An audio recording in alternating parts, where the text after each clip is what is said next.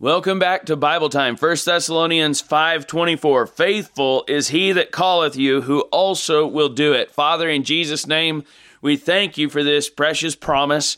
And we thank you, Lord God, for your word that we can trust. We pray, Lord God, that you'd illuminate our understanding and give us the ability to understand and to obey what you'd have for us today, to rest in you. Father, we pray that you would also give me unction and utterance. Give me power to preach your word, Father. Anoint this message. Lord, make it useful to people, Father, as only you can do, Father. There's no wisdom or power or any kind of good that can come from this apart from you and what you will do through it. So we ask you to do what only you can do and bless people with this message in Jesus' name. Amen. There are three basic areas where we're called, and we're going to look at those today. Faithful is he that calleth you, who also will do it. Excuse me. We'll put the main emphasis on the first area of the call of God in the Word of God, and that is the call to salvation. And then we'll look at the call to sanctification and the call to service. We'll probably not spend a lot of time on those if we stick to the plan that we've got here today. So we're going to look real quick at the call to salvation. Faithful is he that calleth you, who also will do it. Here in 1 Thessalonians chapter 5, he's talking about the very God of peace who will sanctify you, or praying that the God of peace will sanctify you wholly, and that your whole spirit and soul and body be preserved blameless unto the coming of our Lord Jesus Christ. And this sanctifying work and this preservation work is based then in verse 24 on the call of God and the completion of the work of God.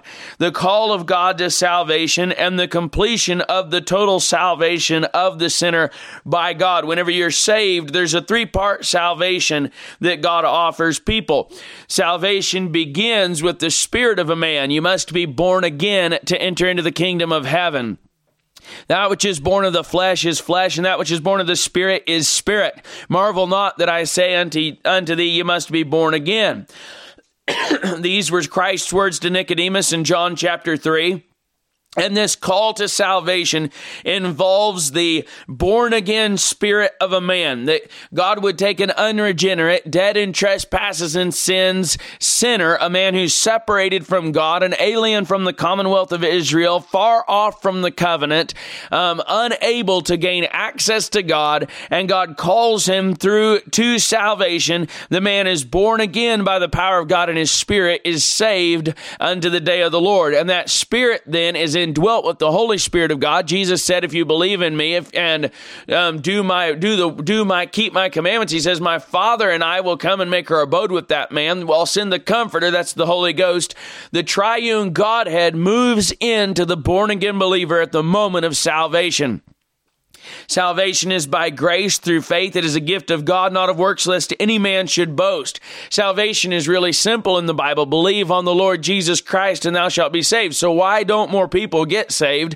And why isn't everyone that says they're saved saved? Why do they live like hell and act like the devil and pretend to be saved and yet not be saved? And why would anybody do such a thing? What kind of folly is that, to pretend like you're saved? That's kind of the worst of both worlds. You got to try and keep up a play act that you're saved, all the while marching straight towards hell and limiting yourself in your enjoyment of sin, limiting yourself in the service of the world, the flesh, and the devil, and not reaping any of the benefits of salvation.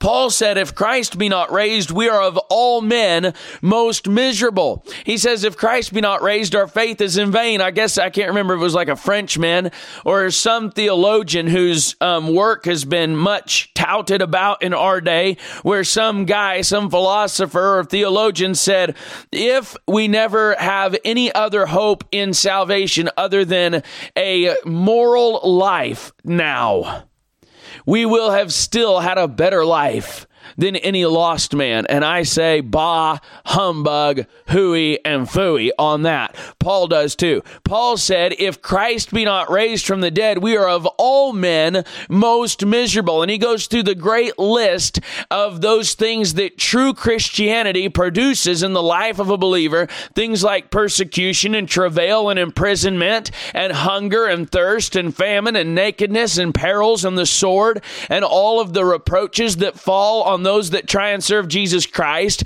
all of the heartache, all of the difficulties that come to the true servant and follower of Jesus Christ. And Paul made this statement, if Christ be not raised from the dead, we are of all men most miserable. Our faith is in vain. Paul did not for 1 minute preach your best life now. Paul preached a gospel that is your worst life now and your best life to come. Jesus preached that too. He said, if a man will not forsake all that he hath, he cannot be my disciple. He that will save his life will lose it, and he that will lose his life for my sake and the gospel's sake will find it. So this life that we're called to, this life of salvation, is a simple life.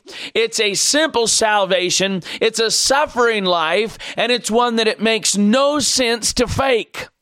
I cannot comprehend the benefit that people perceive that they will get from pretending to be a Christian. It is absolutely mind-blowing why anybody would pretend to be a Christian. I met a man one day who is straddling a motorcycle and living for the devil with all of his heart, and he used phony Christians as his excuse to live for the devil. And I told that man that he was in his basic philosophy of not even trying, that was a right response to the phony Christianity, but it was a false response to true Christianity. Some people got offended with me for telling him that. You shouldn't tell him that. At least if he tried to be a Christian and went to church and gave money, he'd be better off. Not true. There's not a lick of truth in that. You can go to church all your life and give to God and try and do good deeds. And if you're not born again by the power of hell, all you'll do is deny yourself the little bit of good you can get in this life from the pleasures of sin for a moment, and then plunge into the lake of fire for all of eternity. It doesn't do you a lick of good. We've got to get back to the real gospel. We've got to get back to the line that God draws between saved and lost. There is no gray area in God's salvation. You are either saved or you are lost. And if you are lost, you are in for a devil's hell. And the worst place I can imagine going to hell from is a church house where you heard the gospel day in and day out, week in and week out, where you were preached to, where you heard the truth, and you never would believe on the Lord Jesus Christ and be saved. And instead you trusted in your own righteousness, your own merit. You trusted in your heritage. You trusted in your baptism. You trusted in your confirmation. And then you die and hear the Lord say, depart from me, ye that work iniquity. I never knew you. There is no worse fate that can be imagined. The harlot doesn't have as bad of a fate as the lost preacher who dies in the pulpit preaching the word of God and falls into the lake of fire because he never submitted himself to the righteousness of God, repented of his sins, and believed on the Lord Jesus Christ. Now, here we're going to look at this call to salvation. This will, in some ways, this may alleviate some of your questions, answer some of your questions about why some people profess a false Christianity. On the other hand, it may open a whole field of questions that I cannot answer and no other man alive can answer to you about the gospel and God's responsibility in the gospel, because God is God and God does what God does, and there's a lot of things God does He doesn't tell us about. So you've just got to take what God says. It's important for you to understand what God says. It's important for you to believe what God says. But if you think that you're going to be able to quantify and analyze and systematically dissect everything about God and who He is, you are wrong. And you're in for a major fall. Pride goeth before a destruction, and a haughty spirit before a fall. Acts chapter 2 and verse 39. Peter here is preaching to the people on the day of Pentecost. The disciples are all preaching the word of God in the tongues, in their native tongue, Galilean, and all the people around them are hearing in their tongues, like the Phrygian tongue and the Pamphylian tongue and the Egyptian tongue and the Roman tongue and all these different tongues, Arabian tongue, Cretan tongue. All these different languages are being preached in, at least being heard in. The gospel's being preached in Galilean, and it's being heard in all these other tongues like Latin and Greek, etc. So as the gospel's being preached here, Peter preaches through the Old Testament. He preaches the word of God, the gospel of Jesus Christ to these people. He gets up to verse 37, and it says, "Now when they heard this, they were pricked in their heart, and said unto Peter and to the rest of the apostles, Men and brethren, what shall we do? Then Peter said unto them, Repent, and be baptized every one of you in the name of Jesus Christ for the remission of sins, and ye shall receive the gift of the Holy Ghost." That is a loaded verse. It is a good verse. It is a doctrinally accurate verse, but it is a verse that must, like all other verses, be rightly divided and put in its proper place with all the rest of Scripture. It does not supersede other scriptures. You can't take that scripture all by itself and throw out the rest of them. In other words, we're not going to break it down and study it today. The Bible says it. I'm not afraid of it. I believe it. I like Acts 2:38. It's a wonderful verse, but I'm not going to throw out the rest of the Bible and build theology off of Acts 2:38 that is inconsistent with the rest of Scripture, which is what most you baptismal regeneration folks do, and that's a lie out of hell, and that's all we're going to say about that right now. Peter here tells them, Repent and be baptized, every one of you, in the name of Jesus Christ for the remission of sins, and ye shall receive the gift of the Holy Ghost. For the promise, verse 39. We need to look at this verse here. For the promise is unto you and to your children and to all that are afar off, even as many as the Lord our God shall call. Even as many as the Lord our God shall call. Now, while on the one hand, your baptismal regeneration crowd will take Acts 2:38 and stretch it way outside of its context to the destruction of their own doctrine and possibly their own souls, often their own souls as they're trusting in baptism instead of Christ for salvation. On the other side of the coin, many people will take this verse, Acts 8:39 or 2:39, and they'll take the call of God here and stretch it way beyond its context and way beyond the scope of Scripture and create their own little pet doctrines about the call of God and possibly to the destruction of their own souls as well, and to the souls of their posterity. We need to rightly divide this call of God. We need to look at it in the Bible. We need to not be afraid of it in the Bible. Just because you don't understand it doesn't mean that you should ignore it. And just because you don't understand it doesn't mean that you have the right to create your own doctrines to explain it. We've got to go to the Bible. This is called Bible time, by the way. And the reason we called it Bible time is God led me to call it Bible time. And this is why God led me to call it Bible time, because the Bible is the central focus of this whole thing. We want to know what the Bible says. What does the Bible say about this so that we can rightly divide the word of truth? Here he tells them, as many as the Lord our God shall call. It's interesting here to note, some people might say that Peter was just really learning. The New Testament hadn't been written. He hadn't really grown in grace and knowledge of God, and so he didn't really know what he was saying. That would be a ridiculous idea. The Holy Ghost knew exactly what the Holy Ghost was telling Peter to say.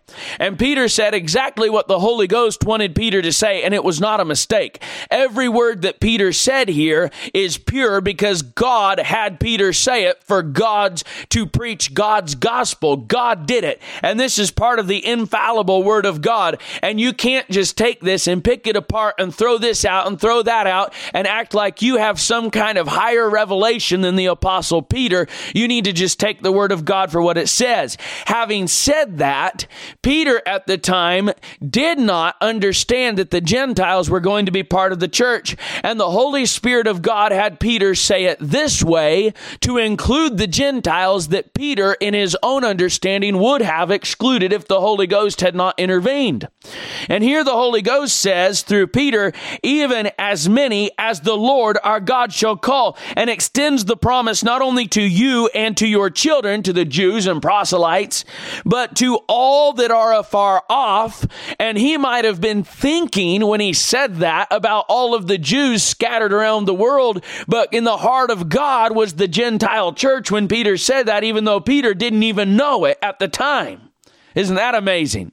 Because God, the Holy Ghost, is the one that was preaching through Peter here. And then he says, even as many as the Lord our God shall call. And here you find an amazing mystery of the gospel of Jesus Christ included by Peter in the very first sermon of New Testament gospel being preached by the apostles after Christ ascended to heaven.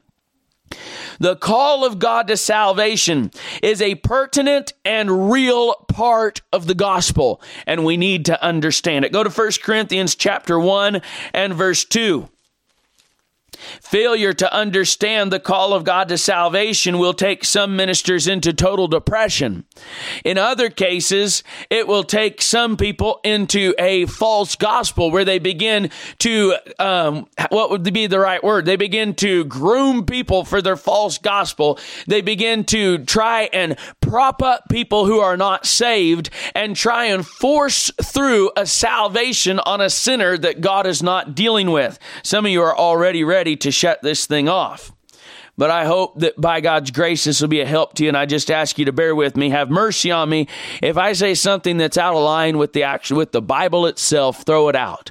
But if I'm preaching to you Bible, I humbly ask you to receive it and to learn from it and ask God to teach you. Just like I have to do myself. 1 Corinthians 1 and verse 2. Unto the church of God which is at Corinth, to them that are sanctified in Christ Jesus, called to be saints. Called to be saints. With all that every place call upon the name of Jesus Christ our Lord, both theirs and ours. Here's an interesting combination of the call of God to be saints and the call of the sinner to God. In the same verse, you have the call to be saints and you have the call to God. Now, you might say, this is a calling to sanctification here. We'll look at the calling to sanctification later. I don't believe that's what this is saying. You see, in Jesus Christ, when you're saved, you are a saint. And that's clear all throughout the Bible. You might not even act like it. By the way, these people weren't acting like it, and that's why Paul was reminding them of their calling, that their calling was to be a saint. And let's look at some more verses in chapter 1, and we'll get more of the context for verse 21. For after that, in the wisdom of God, the world by wisdom knew not God. It pleased God by the foolishness of preaching to save them that believe. To do what? To save them that believe. For the Jews require a sign, and the Greeks seek after wisdom. But we preach Christ crucified, unto the Jews a stumbling block, and unto the Greeks foolishness. But unto them which are called, both Jews and Greeks, Christ the power of God, and the wisdom of God. Because the foolishness of God is wiser than men, and the weakness of God is stronger than men. For ye see your calling, brethren, how that not many wise men after the flesh, not many mighty, not many noble are called. For God hath chosen the foolish things of the world to confound the wise, and God hath chosen the weak things of the world to confound the things which are mighty, and base things of the world and things which are despised hath God chosen, yea, and things which are not, to bring to naught things that are, that no flesh should glory in his presence. But of him are ye in Christ Jesus, who of God is made unto us wisdom and righteousness and sanctification and redemption. Wisdom and righteousness and sanctification and redemption. Not only the walk of the Christian, but the original call of the Christian is a work of God. We must get this and understand this today. Here, the Apostle Paul is telling them that in the wisdom of God, the world by wisdom knew not God. It pleased God by the foolishness of preaching to save them that believe. In Acts 28:24, Paul the Apostle is preaching the gospel, and they're in his own hired house in the city of Rome. And as he preaches, the Bible says here in verse 24, and some believed the things which were spoken, and some believed not. Now, the call here, the call of God that goes out through all the world, and we'll look at more verses and we'll see more about this. The call of God is most often evidenced through God-anointed preaching. God has ordained preaching as the means by which the grace of God is disseminated to a lost and dying world. The grace of God that bringeth salvation hath appeared to all men. We'll look at that verse in a little while. But that grace of God that hath appeared, God's means by which he sent extends that grace is through the preaching of the Word of God. God has ordained the foolishness of preaching to save them that believe. He has not ordained drama. God has not ordained movies. He's not ordained cinematography. He's not ordained poster boards. He's not ordained little pieces of literature. Some of those things can be used and some of those things should be used, but ultimately the means that God has ordained to get the gospel out to this lost and dying world is the preaching of the Word of God. And the call of God in general across this Bible is most often evidenced in the anointed preaching of the Word of God by a man of God or by a servant of the Lord, perhaps even a young lady who's sharing the gospel in her backyard with the neighbor girl across the street. And as she gives her testimony of the power of God in her life to save her, God, the Holy Ghost, takes that word, that foolishness, and anoints it and makes it real to the heart of the person listening. And they know that what they're hearing is divine. This is what it takes, and this is what we need, and this is what we lack in our day and age. This is what the great preachers of the past had accompanying their preaching, and this is what sets apart their preaching and made it so, we would use the word efficacious, which would mean efficient, useful, productive. Their preaching was productive in bringing forth fruit because God, the Holy Ghost, was going with their preaching and convincing men of sin and righteousness and judgment while they preached. What would you think of a man that walked down a street and he turned a corner and there was a man sitting on the sidewalk that said, "Ho, such a one, turn in hither." And he went over and sat down, and that old man began to talk to him and tell him that everything he ever believed in his whole life was wrong. Tell him that he didn't really know anything that was true, and that old man had the truth. And the man produces an old book written by men from thousands of years ago and tells that man he needs to throw away the Christian faith. He needs to throw away Jesus Christ. He needs to throw away the apostles. And he says, this is the true gospel. All you guys have missed it. And if that man believed that man, what would you think of that guy? You would think very little of him as a Christian. You would probably say, some of you out there would say he lost his salvation. Others of you would more biblically say the man never was saved in the first place if he can walk away from his salvation. And we would look down on that man. We would consider him gullible. That's one word we might use. We would call him a simpleton. Somebody might be so bold as to call him a fool, and many would definitely agree that he was foolish.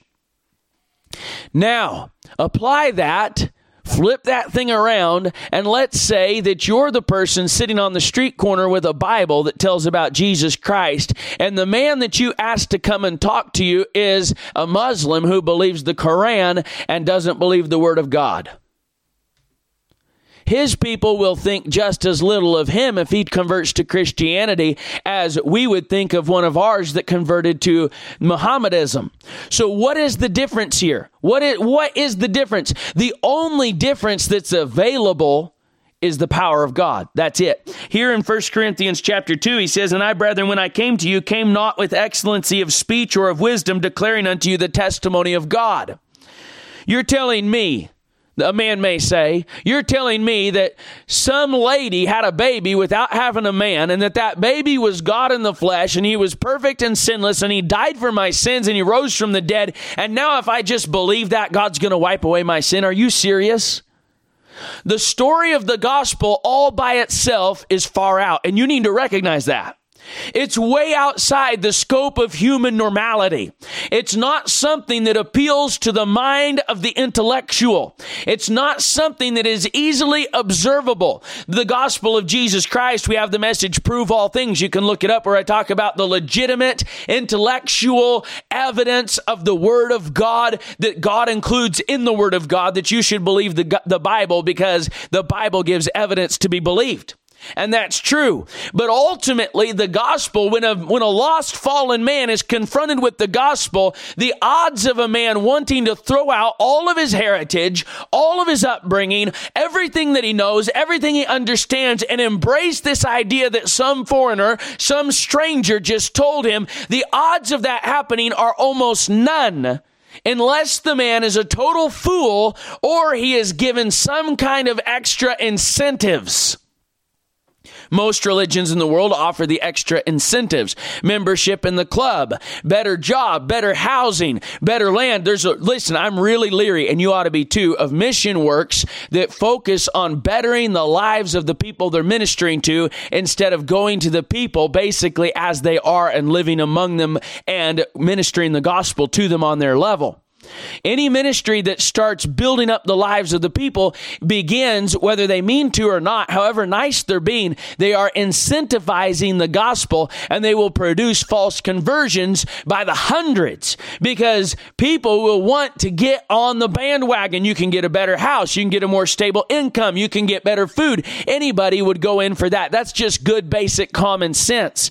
But for a man with no other incentives, who will lose his family, lose his friends, lose his better job, just like the Bible says will happen. Yea, and all who will live godly in Christ Jesus shall suffer persecution. A man's foes will be they of his own household. For a man to come to Christ at the expense and the loss of everything, from nation to position to prestige to paternal affection, for that means family. For a man to lose everything to come to Christ is going to take something that you and I do not have. And that is power. Raw power of God. That when the gospel preacher preaches the gospel, the one who hears the gospel has a spiritual nuclear bomb go off inside his heart. And God Almighty comes down from heaven and says, "Thou art the man," and convinces him of his sin, of God's righteousness, and of the judgment to come, and shows him in his heart that it's true. This is the call of God. This is what it means for God to call sinners. And without this, no man will ever get genuinely born again by the power of God. You say, "I think you're stretching that." I'm just giving you Bible.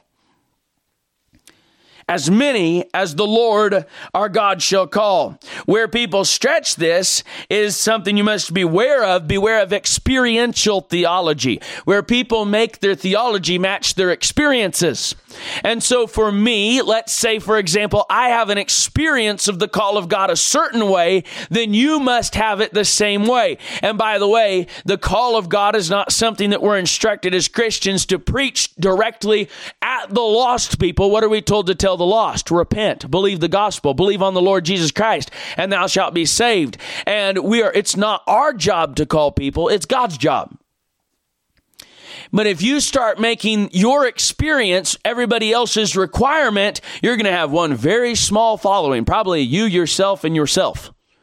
Because you're the only one that's probably going to experience the call of God the way that you experienced it. So beware of experiential theology. "Oh, I cried like a baby. Oh, it was a voice like thunder in my soul. Oh, the preacher was preaching. Oh, I was at my house. Oh, this happened, that happened. I trembled all over. I didn't tremble." Whatever it is, who cares? What we need to understand as Christians is that this is real and we need it. And then as lost people out there that are struggling, and maybe you've got doubts and you're wondering why. I've tried to pray, I've tried to believe, in my heart it's just dead. I don't know why, and it doesn't seem like I'm saved. I can't get real assurance. Listen, those people don't need you to go and tell them that they're saved. They need to get it from God. And they need to seek God, and they need to understand that God deals with people differently. And that their responsibility to God is to call on God and to keep calling on God and keep repenting and keep seeking God until God assures them himself that they're saved. And that's right. You go telling people you need to stop doubting you're saved. You be really careful. You set yourself up like a little pope. And you're the one that has the keys to the gates of heaven, and everybody's got to go through you. And if you say somebody's saved, they're saved. You be real careful with that stuff. We're going to look at where God says, "Whosoever shall call upon the name of the Lord shall be saved." It's real. It's in the Bible. It's right. But let's get it in its context. So here in in Romans chapter 1, let's look at this today. And I want to see here today, again, some of you already think I'm way off the deep end. Some of you think this means that we don't have to call on the Lord. We don't. Just hold on and let's look at the rest of the Bible verses that we have here today. For Christ's sake, I ask you just to look at the scriptures with me today. Romans chapter 1 and verse 16. For I am not ashamed of the gospel of Christ, for it is the power of God unto salvation to everyone that believeth. To the Jew first, and also to the Greek. For therein is the righteousness of God revealed from faith to faith, as it is written, the just shall live by faith. For the wrath of God is revealed from heaven against all ungodliness and unrighteousness of men who hold the truth in unrighteousness. Because that which may be known of God is manifest in them, for God has showed it unto them. For the invisible things of him from the creation of the world are clearly seen, being understood by the things that are made, even his eternal power and Godhead, so that they are without excuse. God doesn't have to call anyone. And we need to get this figured out. You need to get this down. Lost sinners need to get this down. You do not have the right for God to deal with you. Do you hear me today? You need to understand this. You have no right for God to speak to you on any level in your heart. You have no right for the Holy Spirit of God to deal with you. God is not obligated to do anything to save you. God is obligated by justice to damn you to hell for your sins. And he is not obligated to do anything to save you. That's why the gospel is called, by the way, a free gift in the Bible. A free gift. Did you know that if I walk down the street and I choose to give a free gift to one man standing on the side of the street, there is no obligation in God's law or in man's law that requires me to give that gift to somebody else across the street that saw me give it to him? A free gift is a free gift, and the owner of the gift can give the gift to who he wants to give it to. You need to get this. You need to understand this. God doesn't have to deal with you. God doesn't have to convict you. God doesn't have to make his truth real to you. You say, why do I need to get that? Because you need to understand that salvation is of the Lord and that you owe God everything and he owes you nothing. Nothing. God owes you nothing. Do you understand that today? Not only does God already owe you nothing, but he sent his son to die on the cross for your sins, and that is more than we deserved 1,000,000 times over. Not only did he do that, but he poured out his Holy Spirit on his church and commanded his church to go into all the world and preach the gospel, the means by which he calls men to repentance and salvation. Isn't that amazing? That is called unmerited favor. That's called grace. Romans 1 there, if you look at the rest of Romans 1, we're not going to today, but there in verse 28, let's catch this. God gave them over to a reprobate mind. God can do that. It's God's right to turn you over. It's God's right, if he wants to leave you alone in your sin and your ignorance and your pride and never deal with you. That's God's right. Listen to me today. God is not sitting up there in heaven wringing his hands saying, oh, I just hope those evangelicals will get a few more people saved. I've got a corner empty over here in the back lot of heaven, and I really don't want to have vacant spaces for my big party. That is not the God of the Bible. God doesn't have to deal with anybody. God doesn't have to save you. God doesn't have to do any of that. What he has to do is to be himself, which is to be holy and just and pure. And because he's a merciful God and a long-suffering God, God has chosen of his own free will, apart from any merit that any man ever did, God chose to look down from heaven on a sinful, wicked world and send his only begotten Son and give him for the sins of the world to bear the iniquities of the world. God gave his only begotten Son a free gift to die for your sins. He was buried. He rose again the third day, and he is alive today. And whosoever will call on the name of the Lord shall be saved. But they won't all call. That's the raw reality. They could all call, And if they all called, they'd all be saved, but they will not all call. We'll see that here as we continue our study. Most will not call, in fact. John chapter 1 and verse 9, I want you to see that God is not obligated to save anybody. But I also want you to see that God is willing to save anybody. John chapter 1 and verse 9. Not only that, I want you to see that God will move on everybody. John chapter 1 and verse 9. That was the true light, which lighteth every man that cometh into the world. Jesus is the true light, the Bible says. It says he's the Word that was God, the Word that was with God, the Word that made all things, and without him was not anything made that was made. In him, in the Word, was life, and the life was the light of men, and the light shineth in darkness, and the darkness comprehended it not. There was a man sent from God whose name was John. The same came for a witness, to bear witness of the light, that all men through him might believe. He was not that light, but was sent to bear witness of that light. That was the true light, which lighteth every man that cometh into the world. Now, that lighting of every man does not mean every man was saved, because it says the light shined in darkness, and the darkness comprehended it not. But the light lighteneth every man, it lighteth every man that cometh into the world. Look at the next verse. He was in the world, and the world was made by him, and the world knew him not. He came unto his own, and his own received him not. But as many as received him, to them gave he power to become the sons of God, even to them that believe on his name.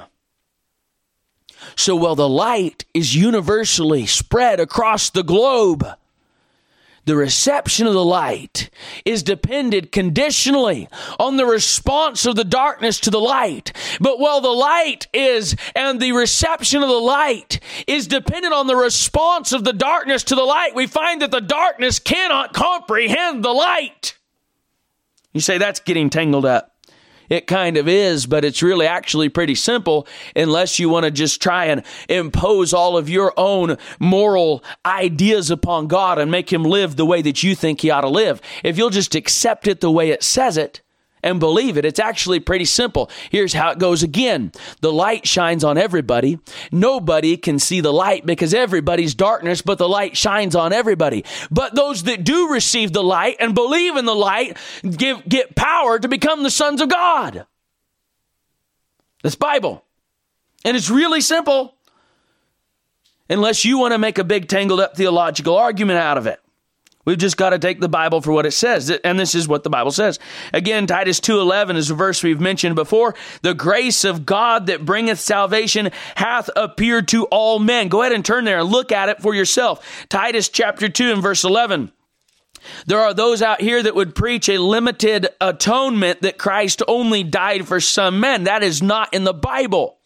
I don't care where you learned it. It ain't Bible. You say, you don't sound very educated. I don't care if I don't sound very educated. It ain't in the Bible. And it don't count for nothing. But that didn't sound very educated anyway, either. The Bible is true. Let God be true and every man a liar.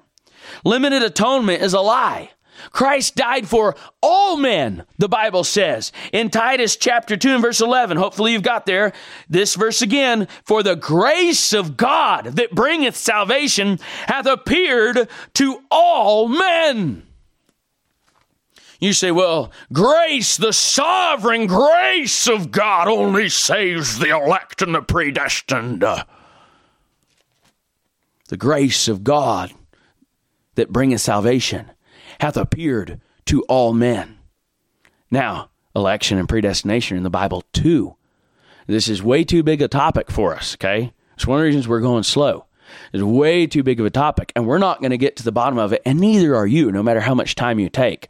The reality is it's all in the Bible, and only those that are elect and predestined are going to be saved. That's just a reality of it. But God wills all men to be saved. The Bible says that that the Lord is not slack concerning his promises, as some men count slackness, but is long suffering to usward, not willing that any should perish, but that all should come to repentance. There's a difference between the sovereign will of God that cannot be revoked or changed and the permissive will of God. And God sovereignly has chosen to allow some people to say no to him. And I don't understand that all. Some of you out there want to teach the doctrine of irresistible grace. Well, for the Christian doesn't want to resist the grace. The Christian may have resisted and God overcame their grace. We get all muddled up in all of our doctrine, all the weird little doctrines that we get out here in the Bible. Let's just teach the Bible. The grace of God that bringeth salvation hath appeared to all men. Revelation chapter 22 and verse 17. Revelation chapter 22 and verse 17. And the Spirit and the bride say, Come, and let him that heareth say, Come, and let him that is athirst come, and whosoever will, let him take the water of life freely. That's pretty plain. Whosoever will, let him take the water of life freely. So we find that this grace of God that appears to all men is not received by all men. The light that shines on every man doesn't enter into the heart of every man. And though the water is offered to every man, not every man comes to take a drink. And we also find that the darkness must receive the light, that the thirsty must take the drink, and that without a man trusting and believing on the Lord Jesus Christ, it doesn't matter.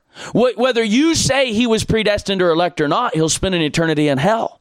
So we find both the sovereignty of God and the responsibility of man woven together throughout all of the scriptures. And if you neglect one or the other, you'll end in heresy. You'll end in heresy, and you'll live in error. And blindness in part will come on those that follow you. Go to Romans chapter 10. We're going to look more at this verse in a little bit. I don't want to skip any verses here that directly apply to what we're talking about today. For whosoever shall call upon the name of the Lord shall be saved, there in verse 13. But down there in verse 16 it says, but they have not all obeyed the gospel. So whosoever shall call upon the name of the Lord shall be saved. That's a promise from God. Now here's preachers will get up and they'll say, so pray this little prayer. Now you called on the Lord and you are saved. Who made you God? God's the one that gets to say whether that sinner actually called on the name of the Lord in a heart of belief and faith. You ain't God. God is God. And God will separate the wheat from the tares, not you. We've got those that want to cut all the tares out of the church and say, you can't be in here, you're not really saved. On the flip side, we've got the opposite extreme in a lot of evangelical fundamentalist churches where we say that all the tares are wheat because they prayed a little prayer. And we think that we're God and that we keep the Lamb's Book of Life, and both extremes are false. Takes humility. Let God be true and every man a liar. 1 Timothy chapter 4. Let's look at this mind-bending verse here. 1 Timothy chapter 4 and verse 10. For therefore we both labor and suffer reproach because we trust in the living God, who is the Savior of all men, especially of those that believe. Well, that'll smoke your theology. The Savior of all men. You get a universalist gets a hold of that church, of that verse, and you'll have him preaching everybody's saved. Is that what it means? Everybody's saved all over the world? No, that's not what it means. That breaks the context and it breaks the rest of Scripture, and the Scripture cannot be broken. The Scriptures have no private interpretation. You don't get to pick and choose what verses you keep and what verses you throw out. And it literally, by the way, means all men. You don't get to redefine what God said. It says that God, who is the Savior of all men, especially of those that believe. And that lines up perfectly with the fact that the light lighteth every man that cometh into the world. Jesus died for all men. Jesus' salvation is available to all men, to every man that ever lived. And by the way, in the sense that Jesus' finished work is perfect, all men have a Savior. Because Jesus is the Savior for all men. But not all men will believe, and not all men will repent and receive power to become the sons of God. And therefore, those men who reject their Savior will lose their salvation that they never had in any practical reality, but that was guaranteed them by God in the Scriptures. Now you're really throwing your papers across the room, throwing your hands up in frustration. Are you preaching you lose your salvation? I'm just preaching the Bible, and the Bible breaks most theology, and it just trashes most theology, just to be honest with you. Most of our systematic theology, if you just stick with the Bible, Christ is the Savior of all men. But the Bible just as clearly teaches that because all sinned, Christ died, and that all have sinned and come short of the glory of God, and there is none that doeth good, no, not one. All we like sheep have gone astray, the Bible says. So, well, all have sinned, and Christ died for all. Only those who believe lay hold on and appropriate the salvation that God has given for them. How does the call of God tie into all of this? Go to Romans chapter 8. Romans chapter 8, here, these famous verses, these famous eternal security verses. Most people think they label Romans 8. If you take an average person's understanding of the book of Romans, they would put a label over Romans 8, eternal security. That is not what the main point of it is. It does deal with it heavily. The main point of Romans 8 is the power of the Spirit of God in the life of the believer, past, present, and future, which includes your eternal security in the future. So that's a part of Romans 8, but it's not the whole package. Now, here in Romans 8, it says, and we know in verse 28 that all things work together for good to them that love God, to them who are the called according to his purpose. Well, we don't like that part of it, do we? We like all things work together for good, and we'll probably just put a ... and stick it up on Facebook and get our 1,000 likes. All things work together for good to them that love God. You say, well, I love God. To them who are the called according to his purpose. Your love for God, if it's not a love that stems from being called according to his purpose, is a phony love. I meet people that say, no, I've never repented of my sins. I'm not really a sinner. I just love Jesus. Well, you're a phony. You're a fraud. He says here in verse 29, for whom he did foreknow, he also did predestinate to be conformed to the image of his Son, that he might be the firstborn among many brethren. By the way, that's his physical body, born 2,000 years ago, though he was not born ever in his deity. He has always existed. The Bible's clear about both. Verse 30, moreover, whom he did predestinate. That means to predetermine and fix in place the destiny of that individual. For moreover, whom he did predestinate, them he also called. And whom he called, them he also justified. And whom he justified, them he also glorified. So here you have the call of God in Romans chapter 8, that those that are predestined are called by God, and that those that are called by God are justified by God and glorified by God. So again, that justification. How do you get justified? Therefore, being justified. Romans chapter 5. You can't throw out the rest of the book of Romans here. You can't throw it out. You don't have the right to pick and choose. Romans 5:1. Therefore, being justified by faith, we have peace with God through our Lord Jesus Christ. Over and over again, we're justified by faith in the Word of God. And it says that whom he did predestinate, them he also called. And whom he called, them he also justified. What does that mean? That in between the call and the justification, there was faith toward God. And the faith toward God was the means by which God justified. And so that faith, that human responsibility placed there in the midst of him that has called you, faithful is he that calleth you, who also will do it. The faith has efficacy. It has ability because God has called you. He's opened your understanding to the gospel. He's illuminated your mind and your heart. And through that call of God to salvation, the lost sinner says, I believe that Jesus Christ is the Son of God, and God, who is faithful, who called you, does it. And you're born again by the power of God, not by works of righteousness, but according to his mercy, he saved us.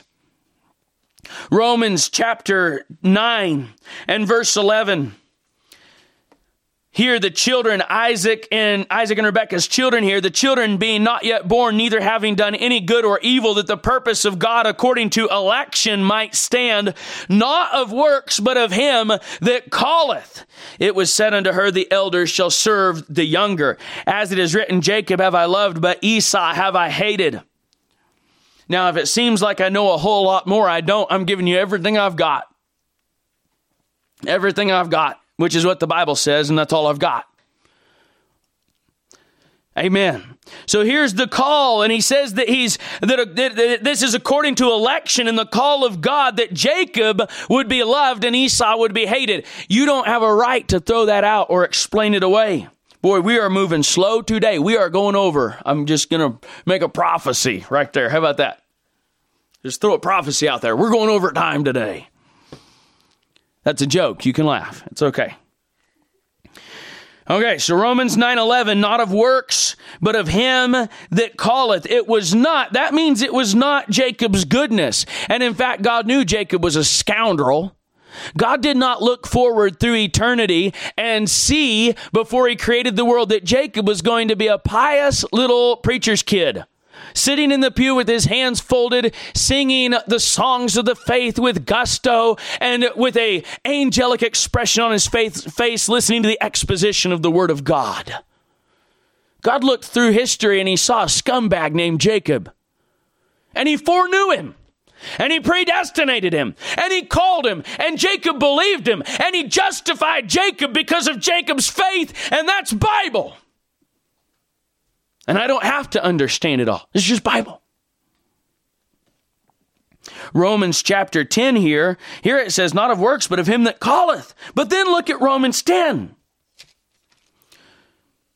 Verse 8. But what saith it? The word is nigh thee, even in thy mouth and in thy heart. That is the word of faith which we preach, that if thou shalt confess with thy mouth the Lord Jesus, and shalt believe in thine heart that God hath raised him from the dead, thou shalt be saved. For with the heart man believeth unto righteousness, and with the mouth confession is made unto salvation. For the scripture saith, whosoever believeth on him shall not be ashamed. For there is no difference between the Jew and the Greek, for the same Lord over all is rich unto all that call unto him. Every single lost sinner that believes in the Lord Jesus Christ and calls on the Lord will be saved. And you say, but every one of those is elect. Does it really matter? That's God's business. Your business is to call on the Lord. And if you call on the Lord, believing on the Lord, he will save you. And if you won't, you'll be damned to a devil's hell. That's your part of the equation. And you better focus on your part and thank God for his part. You say, how do I know if I'm called or not? If you in your heart feel like you're afraid of hellfire damnation and of the God that's going to cast you into hell, and that Jesus Christ is the only way, and you're seeking God, that is because he is calling you. The light shined in darkness, and the darkness comprehended it not. Any person that has any inclination towards God, any legitimate inclination towards God, that is seeking God in a sincere heart of repentance, is doing it because God has called them. You don't need to worry about who's called and not called. You'll figure it out pretty quick when you go out to soul win, supposedly so-called. You go out to share the gospel of Jesus Christ, and the ones that are not called will not come. And the ones that are called will come, and that's not your business. Your business is to preach the word of God. It's God's business to call. It says that the Lord over all is rich unto all that call upon him. Verse 13, for whosoever shall call upon the name of the Lord shall be saved. Look at verse 14 here. How then shall they call on him in whom they have not believed? And how shall they believe in him of whom they have not heard? And how shall they hear without a preacher?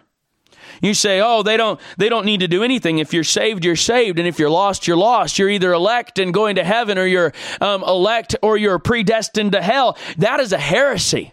That's straight out of the bowels of hell to preach that to people. The Bible tells you to call on the name of the Lord. The Bible tells you you've got a job to do. The Bible tells you you have to believe on the gospel. And by the way, the Bible tells the church to preach the word of God. How shall they hear without a preacher? The sovereign grace of Almighty God has, through the sovereign will of Almighty God, chosen the foolish things of preaching the word of God and believing on the Lord Jesus Christ as the conditions upon which his sovereign grace is poured out on the life of a sinner. How shall they preach, he says in verse 15, except they be sent? As it is written, how beautiful are the feet of them that preach the gospel of peace and bring glad tidings of good things. But they have not all obeyed the gospel. For Isaiah saith, Lord, who hath believed our report? So then faith cometh by hearing, and hearing by the word of God. This is Bible. We've looked at Bible here today. If this bothers you, I have to ask you, why does the Bible bother you? Why does what the Bible says bother you? And why are you holding on to theology that flies in the face of the Bible? Why are you excluding passages of Scripture that don't suit your preconceived ideas? And if you are today, repent and get right with God. A few things to remember. My prophecy may not come to pass here today. Who knows? We might actually get done. We'll see. Remember, God doesn't have to call anyone. Remember, the call of God is most often the preached word of God with Holy Ghost anointing on it. But Saul of Tarshish didn't get that kind of a call. He got a lot more direct one. Don't box God into your personal theology. Number 3, remember, God allows men to disobey the call, because the sound is gone into all the earth, the Bible says. I didn't emphasize that whenever we read over it, but it's right there also in the book of Romans, that the sound is gone into all the earth. The call has gone out.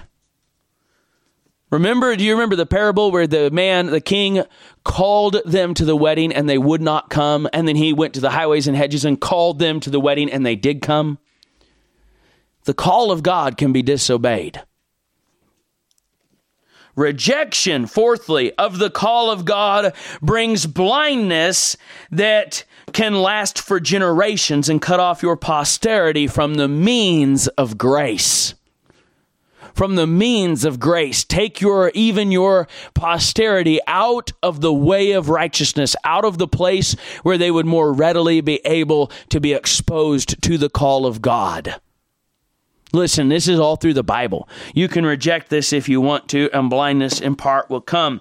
Romans chapter 11 there says in verse 7, what then? Israel hath not obtained that which he seeketh for, but the election hath obtained it, and the rest were blinded. He tells us down in verse 20, in verse 19, thou wilt say then the branches were broken off that I might be grafted in. Well, because of unbelief they were broken off, and thou standest by faith, not by election. Not by predestination, thou standest by faith. He says, be not high-minded, but fear. For if God spare not the natural branches, take heed lest he also spare not thee. There's a whole lot of people out here who have not been spared. Their families, their posterities, their churches have been cut off from the means of grace. And their children have never even heard the gospel of Jesus Christ preached with anointing. They're still responsible, because the invisible things of him by the creation of the world are clearly seen, being understood by the things that are made, so that they are without excuse, even his eternal power and Godhead, so that they are without excuse. But they've been cut off. This is the case for many peoples across the world. Salvation, fifthly, to remember, is universally available. But our iniquities have separated us from God, and salvation is not universally attainable. And if you don't get that, you're either going to go into easy believism or hyper-Calvinism. You'll either become a hyper-Calvinist or a hyper-Arminianist. And you'll be one of the other, and you'll think that it's up to man whether or not he gets saved. He's just got to go through these motions and do your religious 1, 2, 3, pray after me steps. Or he's got to persevere and endure to the end, that kind of stuff. Or you're going to go over to this, we're elect, and you don't know and you're not going to know, and you are if you are, and you ain't if you ain't, and you won't know till you get there kind of junk out of hell. Either extreme will come to you if you don't understand that salvation is an act of God. Faithful is he that calleth you, who also will do it. Salvation is of the Lord. God calls people to salvation. He doesn't have to. God calls some people many times. He might call one person once. He might deal with one person just once. His sound has gone forth into all the earth. You can cut yourself off and your people off from the means of God's sovereign grace being poured out in your life.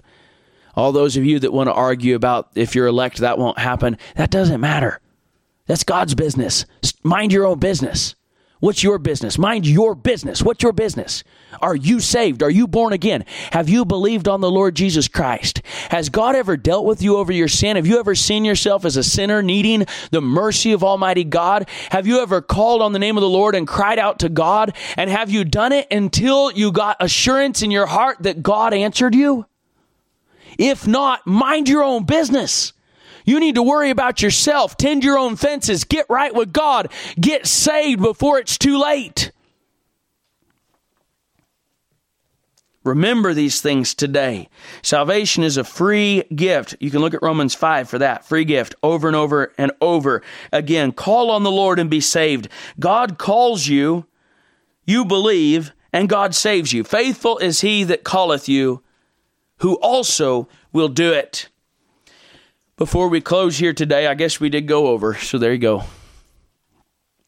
We just want to touch on a couple things here about the call of God to sanctification and the call of God to service. Once we get saved, we seem to think, oh, God's the one that called me to salvation, and God's the one that does my salvation, but it's up to me to be sanctified. This is an error, and it will lead to heresies and problems. We could spend another hour and a half or 2 hours or 3 hours right now, or maybe the rest of the day. We could spend hours and hours going through Romans 6, 7, and 8, looking at the work of God in sanctifying a believer. And by the way, you'll find out when you get there that it's the call of God to sanctification, and it's the work of God that does sanctification. But what's your part? What's your responsibility in sanctification? Believe God and yield your members to Him, and He sanctifies you. It's not of works. It's the same exact operation as salvation, faith in God who calls and does. It's really simple.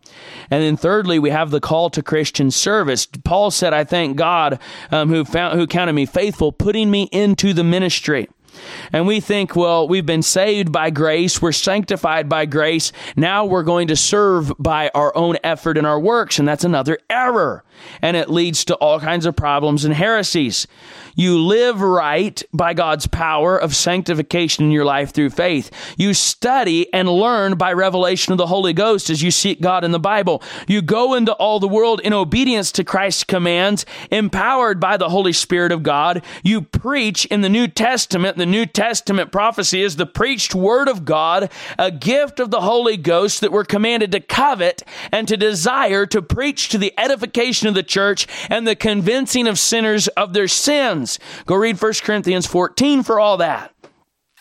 Preaching of the Word of God is we're asked to do is a gift of the Holy Ghost of God, and God gives the increase. We could go to 1 Corinthians 3, where he says, Apollos watered, I planted, God gives the increase. So once again, in Christian service, God calls you into His service. You believe God, obey Him, and God does it. Faithful is he that calleth you, who also will do it. Father, in Jesus' name, I pray, Lord, that those here today that have misunderstandings and wrong ideas, Lord, that they'd get light. Lord, maybe there's somebody here or listening online that would say, I'm just waiting on God to call me. And Lord, help them to see that that is not their business. That's your business. Their business is to call on you. And Lord, light a fire under their soul, Lord God, so that they'll call on you before it's too late. God, deal with their hearts, Father. Some of these out here, Lord God, slam dunking sinners, Father, trying to force people to be saved that you haven't dealt with, and they're in darkness and they don't comprehend the light, Father. And they're trying to make them pray a little prayer so that they can notch their spiritual pistol. Lord, I pray that you'd rebuke that mess. And I pray, Lord God, that you would rescue the people out of it who have a false salvation based on the wisdom of men and wisdom of men's words that have never been dealt with, Lord, by the power of your Holy Spirit of God. God, they've never been convinced of their sin before you. Lord, I'm thinking of some right now, Lord God, over at the nursing home, even where we've been ministering, Lord, who say that they've always loved God. They've never really seen themselves as a sinner. They've never really been dealt with, Father, and they'll be lost and in their sins and in the lake of fire if they die without a visit from you, Father. We ask you to convince them. We ask you to reject, Lord, and all of their false excuses and throw them to the ground, Lord, and to deal with them, Lord, in their sins and show them their need of a Savior. Lord, we ask for the old-time drawing power, the old-time convincing power of God to fall on our churches and on our ministries. We ask you to forgive us, Lord, for those of us who may understand that you must call them and you must save them, and we've used it as an excuse to lay down our swords, Father, and to take our ease, Father, and to just wait for Christ to return without going into battle for souls, Father. Forgive us our indolence, Lord, and our ignorant position, and help us to do what you've called us to do and to mind our business. Let you do what you said you'd do, and to get out there and do what you've called us to do. Father, I pray this in Jesus' name. Please revive your church. Please save lost sinners. Please save preachers and pastors and deacons and elders and bishops and whatever else they call them out there, Lord. I pray that you'd save them, Lord.